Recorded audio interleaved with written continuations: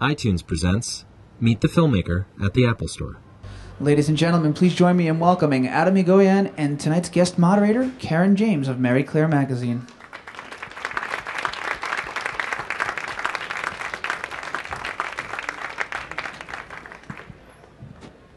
Thanks for waiting, everyone, as well. It's been kind of crazy at the airports. It was his fault.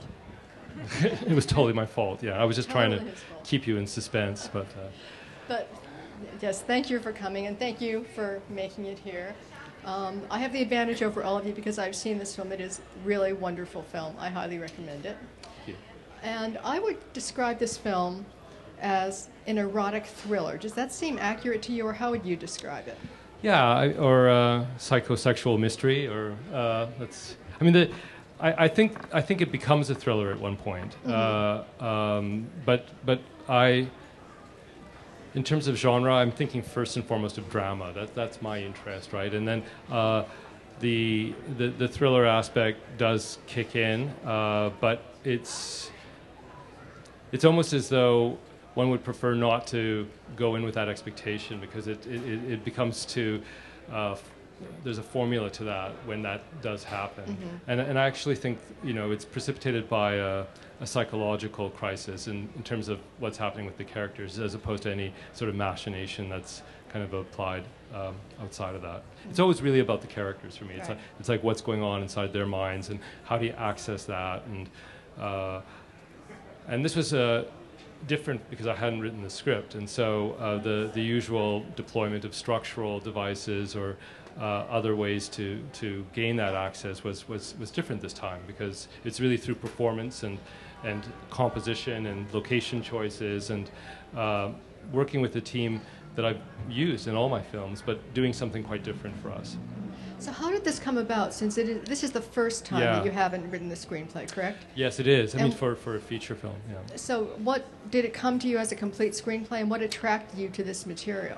Well, it came as a screenplay that I was attracted to just because it was written by Erin Cressida Wilson. I've always really been impressed by her work, not only the films that she's written, but also the erotica she's written. She's written some amazing short stories, and She wrote Secretary, correct? The Right, she screenplay wrote for Secretary. And so that was the first draw, and I was sucked into the story. I realized halfway through I had seen this movie somehow before, because it is based on a French movie that was released in 2002, 2003, called Natalie.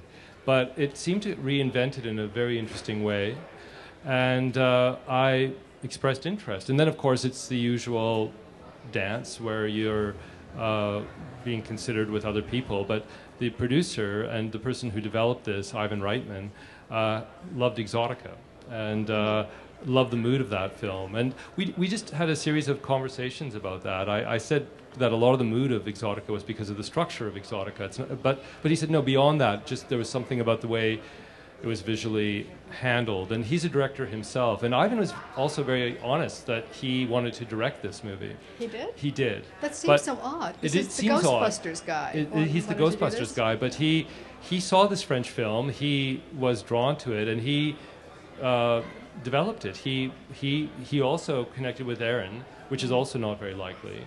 And by the time I got the script, it was in place. But there were things about it that felt needed work. I mean, for me, the setting in San Francisco, as thrilling as that was at one level, was problematic because it's been overused in a way. And I've seen that city, some of my favorite films have been shot there, and I just didn't feel that I had an intimate knowledge of what San Francisco was about. But I got really excited about bringing it to Toronto and using specific architectural places, but also this idea of a city which, weirdly enough, is a prostitute itself. I mean, Toronto is used as something else most of the time. never So quite called it seemed that to be a before. great controlling metaphor for Chloe. Uh-huh. And then there were other things to address, but for the most part, the structure was there. And in what way is this of a piece with your other work? Are there themes in here that seem to be connected to the work that you've done on your own originally? Yeah, no, I think there are. I mean, and in a strange way, you get presented with a lot of scripts. I mean, I've had an agent since Exotica, so there's a lot of scripts that are proposed, and there are ones that you read and you think you'd enjoy watching, but you can't imagine attaching yourself and being involved for the year or year and a half it takes to actually make the film and then go out and speak about it. But this one, there was all of these. There was a lot of stuff to mine in terms of the psychology of the two women, and their conflicting fantasies of what the other represents and where that takes them. And I knew that if we found two great actresses, we could really mine that, and we did. I mean, we started casting almost 2 years ago, and it was before Mamma Mia came out, and no one really knew who Amanda was except through Big Love. But it wasn't going to be able to really finance the film, I suppose. But then a number of things happened where suddenly she became a name, and she was also always our first choice. She's just quite an extraordinary actress, and she, from the moment we auditioned her, was Chloe. And then the other actors came into place. I mean, Liam Neeson only really because I did this play at the Lincoln Center a year and a half ago, a Samuel Beckett play of all things. So through that connection, he was on board. And then Julianne Moore was just someone I'd always dreamt of working with since I saw Vanya on 42nd Street. So these things came together in a certain way, which is an alchemy which is mysterious, right? Sometimes they can fall apart, but it was really a wonderful experience from that point of view. And I think everyone is really great in terms of being able to extend the ideas that were available or made clear in this quite unique script. It's an unusual script, I think, for an American production, because it's very there's something very ambiguous about it. Now, that being said, it's tonally very different from the French film as well, and they're a very interesting study in comparisons, I think. Can you talk a little bit about the house and also the visual look of the film? Because it looks to me very sort of rich and glowing, and Chloe looks like the most innocent Dewey hooker ever. Yeah. And that clearly was some kind of choice that you made. Oh, yeah. I mean, I come from theater, so I think that naturalism has never really been my strong point. I mean, it's never really... I admire that tradition in filmmaking, but I always am looking for ways to extend our sense of what is going on and heighten it, and therefore we're drawn in as viewers in a certain way. And some people can feel distance from that, but I think it's also pretty exciting when you just push things. And so, yes, I mean, Chloe has a certain clientele, and she's playing to that clientele, and that's what she's being hired to be. So there's a performance aspect which is actually doubled up within the movie, and so she's trying to work out a lot of issues, I think, in terms of that image through this older woman played by Julianne Moore, and she totally respects and is drawn to the authority that Julie or Catherine sort of presents her with, and the ability to tell these stories to someone who's so attendant and is so needing of her narrative becomes completely intoxicating to her. She's never been in that place before. So maybe we should back up in case this wasn't entirely clear from the trailer. She is hired to seduce Liam Neeson and then tells the story about that to Julianne Yes, basically Catherine hires Chloe to ascertain whether or not her husband is having these extramarital affairs. Now, she could have hired an investigator. I mean, there are other ways to kind of do that. But I think what she really wants to know is not only whether or not this is happening, but also to have a sense of how it's happening, and who is this man, and how is it that he's presenting himself to these other women, because the erotic link in their marriage has been completely lost. So what she really wants is to re-eroticize the image of Liam Neeson or of David in her own mind. I don't think she'd be able to say that, and that's one of the issues when you're I mean, she's a supremely intelligent and quite controlling person. But I don't think even with that she'd be able to articulate that that's what she's doing. But otherwise, it's kind of improbable, I think. And we understand through the performance that that is what she's doing, you know, and that hearing these stories of Chloe's connection with the husband puts her into a kind of a reverie of something that she once had, as it also puts Chloe into this kind of dream state, because she's suddenly telling a story of her work to someone who needs to hear it. So it's kind of this Scheherazade-like structure, and I've always been drawn to those types of structures where people, you know, are not entirely sure of why they're embarking on a relationship or a narrative to a stranger in this case.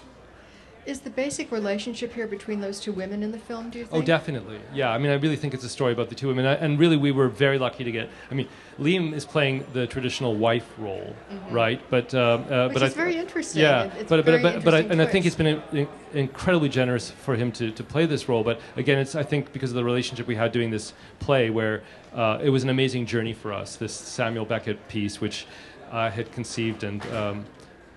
brought to stage. It was never really intended to be a stage play, but we mounted it. And it's really, that's an interesting story about a man who's alone in a room hearing a monologue of a woman who torments him for thinking that he could ever forget her. So it's this, it was a very intense piece. I don't know if anyone saw it, but so Liam, we had a relationship, and so it was easy to transfer the code that you develop as a director with your actors to this project.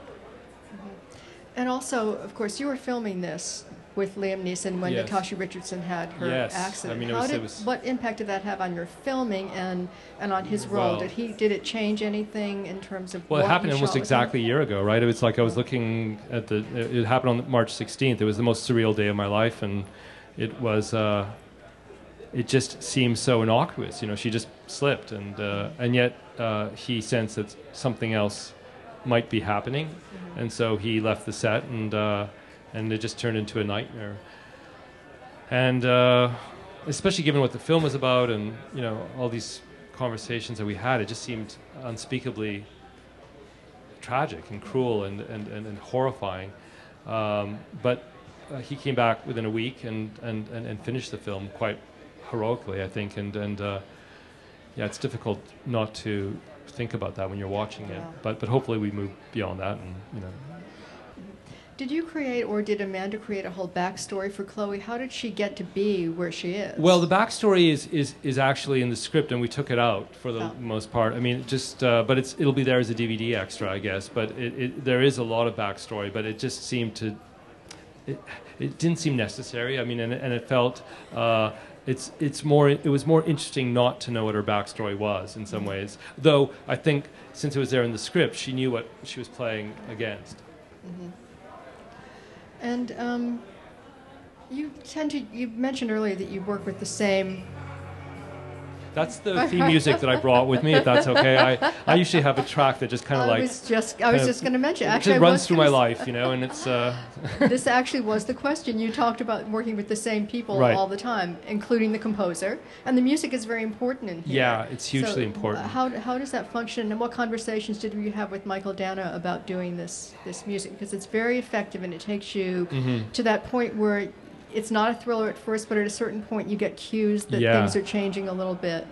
Well, it's a conversation we always have, which is such an exciting and fundamental one, which is how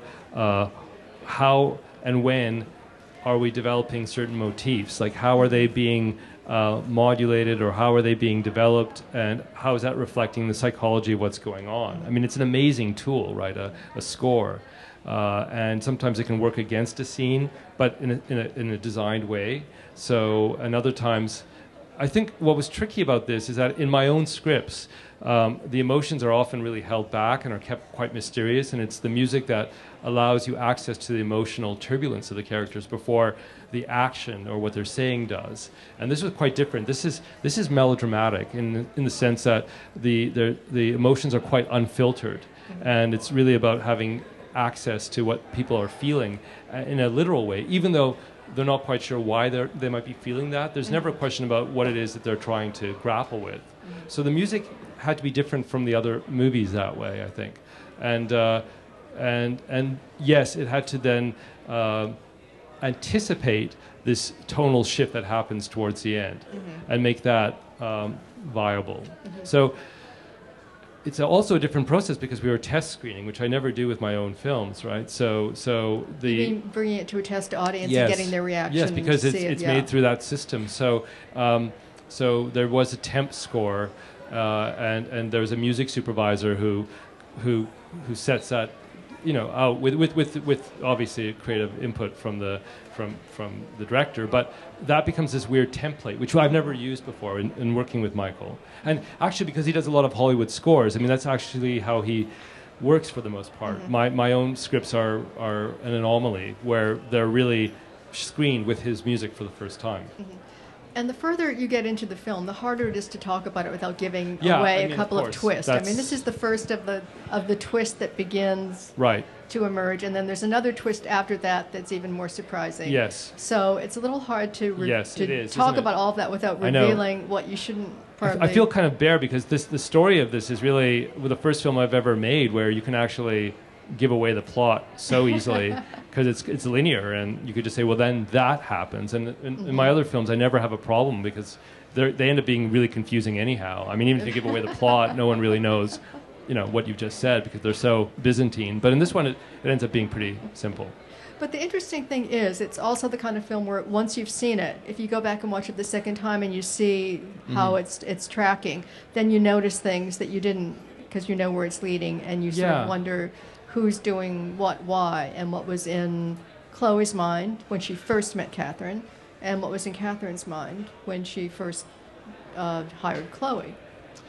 Well, I think that, again, that's because the performances are really detailed, and there's just so much that's being filtered through these two women, and it's just and I'm quite uncharacteristically using the close-up in a certain way. I mean, in a way that I wouldn't normally do in my own films. My own films tend to employ master shots, and you're very aware of the camera taking this view of almost a predatory sort of like gaze, on the scene. But in this one, it's really more classically shot, so you have access to the faces, and I think that tells a whole story. And when the performances are as strong as they are, it does make it rich, I think.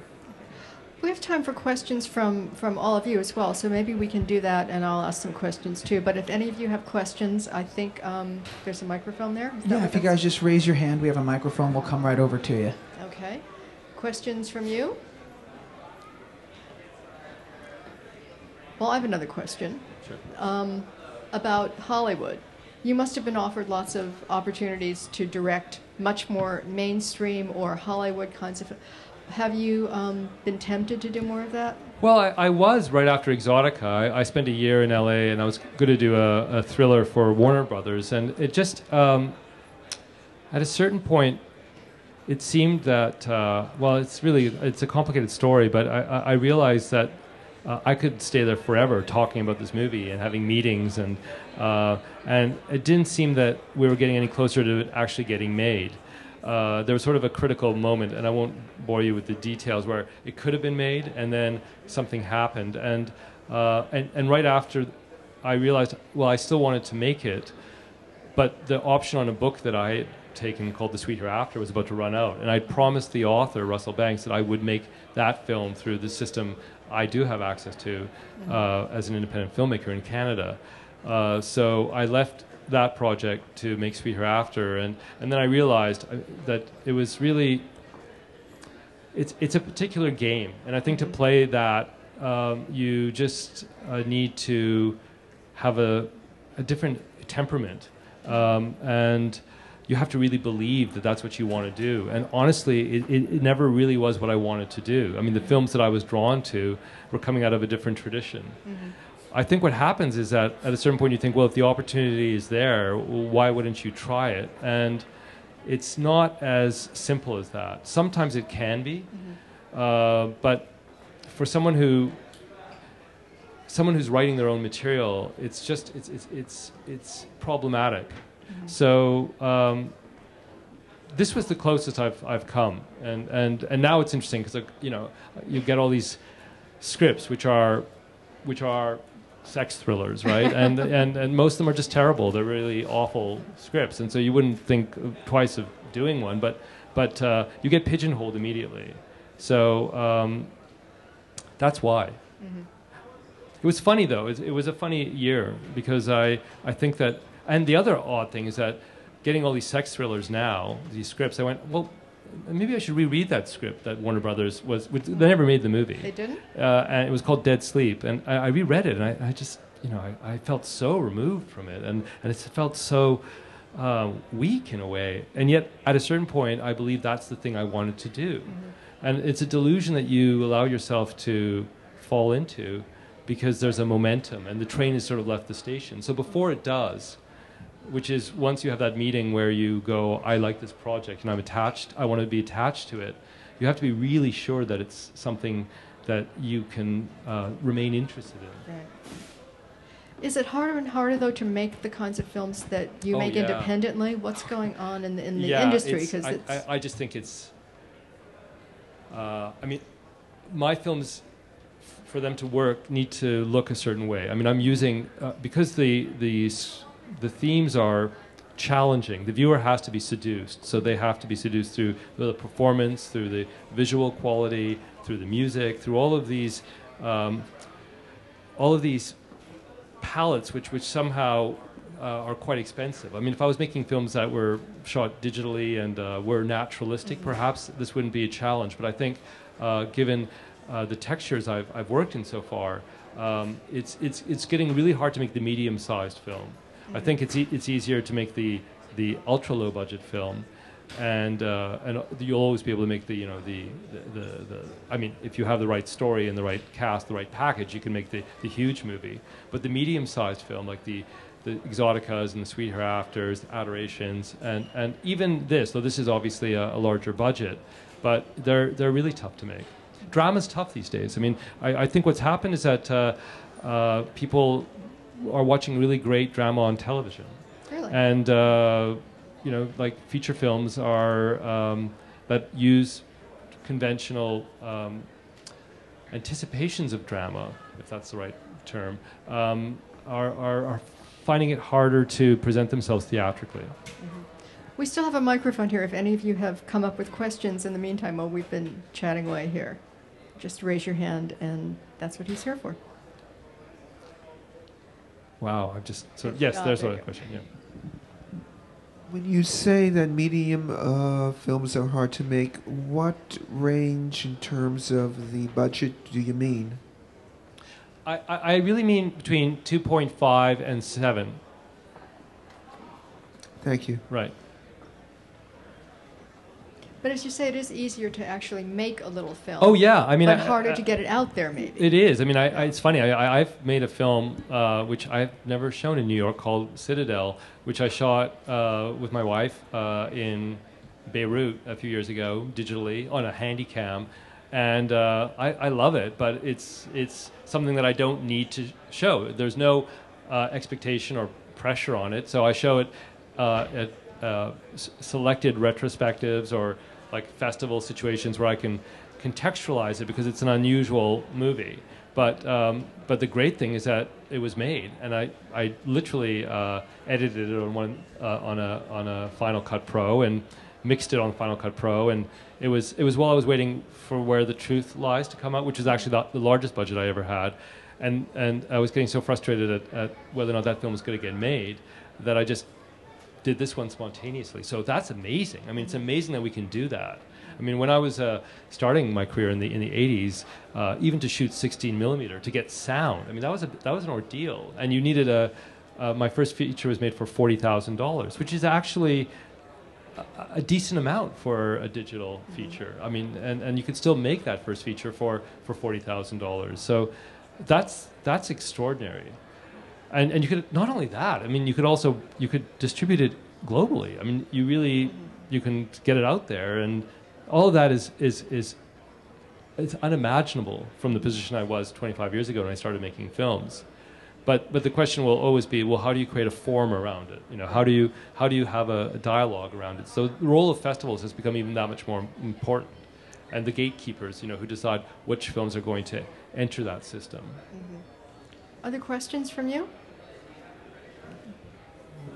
Have you decided what you're doing next, or are you always working on something? Yeah, I've written a couple of scripts. I write a lot more than I shoot. So one of the scripts is definitely not the film I want to make, which is basically right after I made this, and I thought, oh, that was so interesting, doing something linear, and I want to write something linear. So I tried to write a mystery sort of thriller, which was really fun to write, but I have no desire to make it because it sort of seems all laid out on the page, and I'm so used to trying to figure out what the film is about through the process of making it, and that's sort of my modus operandi. So that one's a no-go. The other one I'm going to reread after I finish this press tour, and I'm reading scripts, and then I also do theater and installation work. So my next thing for sure are a couple of installations that I'm doing this summer.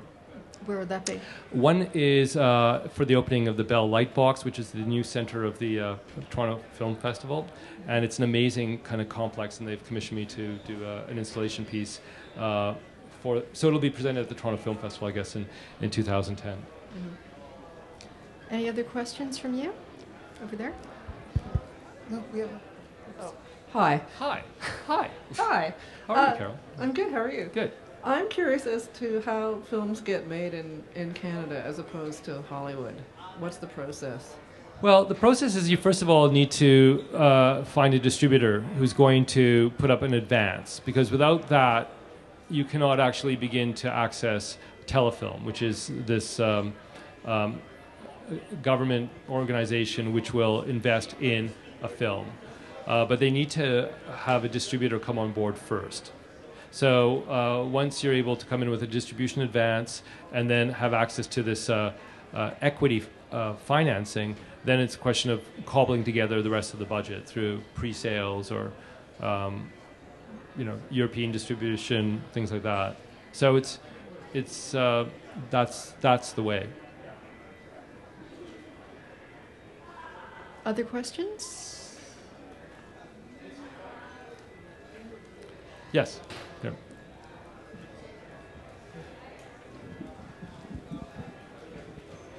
Hi. I'm a film student, and I was wondering whether you have any advice for young filmmakers. Well, the advice is really to actually use these incredible technologies to make movies, to try to learn by trial and error, right? I mean, that, I think, the most amazing thing you have at your disposal while you're at film school is a group of other people who are also learning. So you have the ability to present ideas and to learn, what's working and not, and to just dive into the process as quickly as possible, I think, and also then get your skin really thickened and tough, because there is so much rejection and you're going to be so bruised. So if you can start experiencing that in a community of people who are also aspiring, I think that's really important, as opposed to just taking film school at an instructional sort of level, is to really use it as a place where there is a chance to test ideas. Thank You didn't go to film school, did you? No, I mean, I didn't go to film school, but at the university I went to, there was a film club, and it was a very active club. So in a way, it was exactly that. It was a group of us who were making films on campus, who were really passionate about it, and were teaching ourselves and writing film criticism, and so it was like, I think it's what you want a film school to be in some ways. Mm-hmm. Though that being said, I mean, I didn't know film grammar at all, and I look at some of the early shorts, and they're just really primitive because I didn't understand, the basic ideas of how films were made. And also at that point, I mean, shooting 16, I mean, I was negative cutting my own films, and it was like really arduous, and it's unimaginable now, right? I mean, that you're actually cutting negative and learning how to cement paste and all this stuff, which is so effortless, and the quality of what you can get now for with high def is broadcast quality. So that's a miracle. And in a very short time, too. Very short period of time. I mean, the thing that's even more astonishing to say is the ability to broadcast. Like, that's crazy. Have you ever put any of your things online? Have you ever released No, anything on the web, but or- they're online. I mean, I've seen on YouTube you can download most of the movies in kind of sections, which is just so odd too, right? I mean, so Exotica is. I think there's like, it's kind of moving because I think there's 11 parts, and that's how many film reels there were. I don't think it's kind of connected to that, but and of course everything is available. I mean, it's a bit nerve-wracking how available things get to be so quickly. I mean, but that's just the reality of the world we're in, I guess, and the fact that people are used to not paying for movies, which brings us back to why the medium-sized film is suffering, because the distributors, which before had some way of recouping through theatrical and television sales, have seen those audiences threatened, and also the amount of money that they're getting through a television broadcast deal is greatly diminished. So as a business, it's become less viable. Any other questions out there? At this point in your career, do you feel the support to continue doing the work that you would like to do, or is there a sense of anxiety, or Yeah, I don't feel anxiety because I've made sort of this promise that I'm just going to be a lot more choosy about what I'm going to do. Like I've been sort of making films every year and a half, 2 years, and I think I just when I'm writing, though, I'm aware of what the boundaries are. I realize that a film can either be made for this amount, or it has to be a film that can be made for that amount, as opposed to kind of a freedom I had when I was writing before, not to worry about that. So I'm aware of those parameters, and I know that if you want to make it for a high budget, I'm probably not going to be the person who's going to write that script, honestly. But I may be able to initiate an idea and then maybe work with someone who can develop that blueprint that the industry needs. But for the smaller films, I remain really excited because you can really do whatever you want, right? I mean, it's quite amazing just to fool around. I mean, and play. I mean, that's what it's all about, really. The problem, as they say, is when you get to a film like, let's say, an Exotica or an Adoration or an Ararat, but Exotica especially, I mean, that needs production design. And that film was made for $2 million, and it was shot in like 22 days. And we were a lot younger, and we were just not sleeping, and we were just going flat out. And it was a very... I'm just so thankful for the people who, worked on that film with me, who I'm still working with. But we just did it because... And they didn't know. No one knew what that movie was about. I mean, that's the weird thing about this type of script, is that you read it, and the blueprint is there. Everyone has an idea of where that film is going. But something like Exotica is so abstract, really. And it's not until you actually put it all together, or Sweet Hereafter, and your crew, your closest collaborators will say, oh, that's what it's about. Because they never really knew.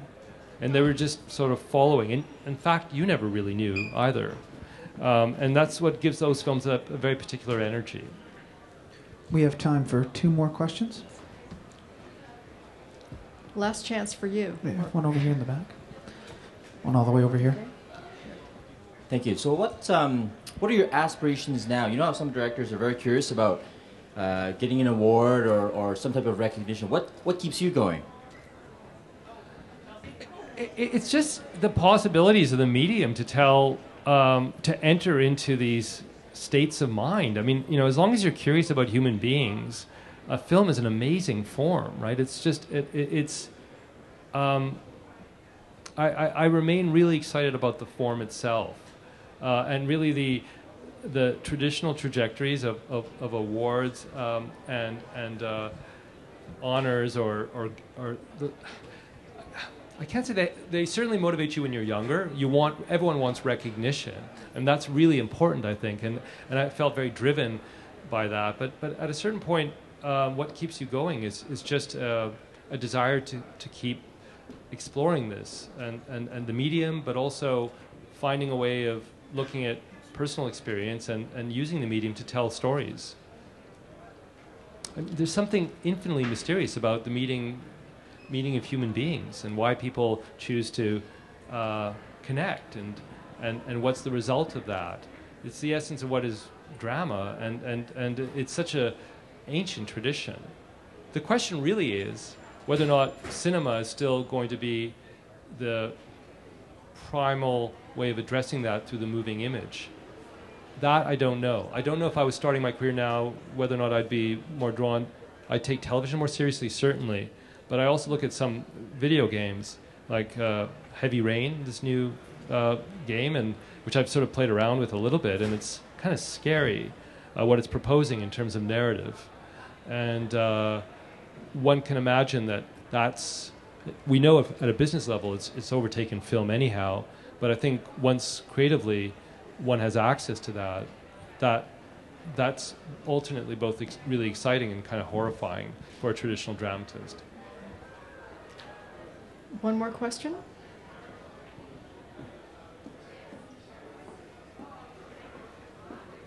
Okay, then I get the last question. Okay, as you deserve. As I deserve. Your films are both cerebral and sexy. Why is it so hard to find that combination in movies, do you think? Because it is rare. Usually it's one or the other.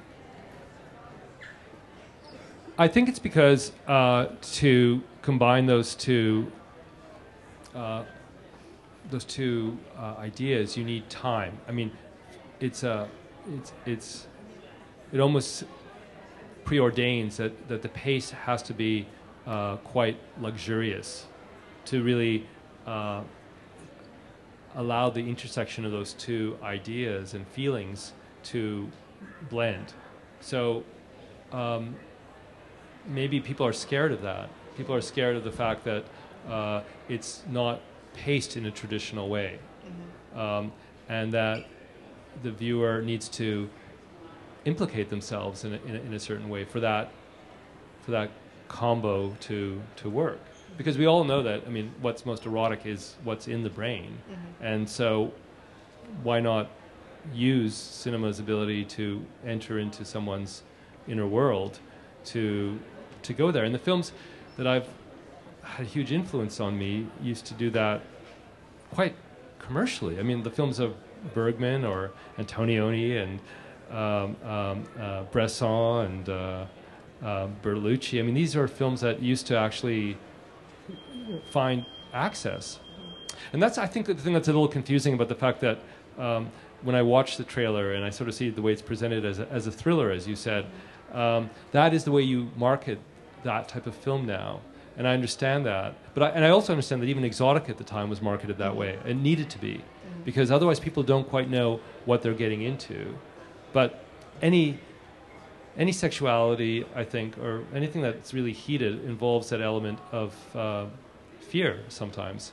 And that's what the films are kind of touching on. Like, you know, both the lure and this sort of sense of, well, it's, yeah, I mean, you can get all Wagnerian and talk about Liebestod and all that stuff. But, you know, it's an idea that, you know, that it might actually be really harmful. That sometimes is what draws us.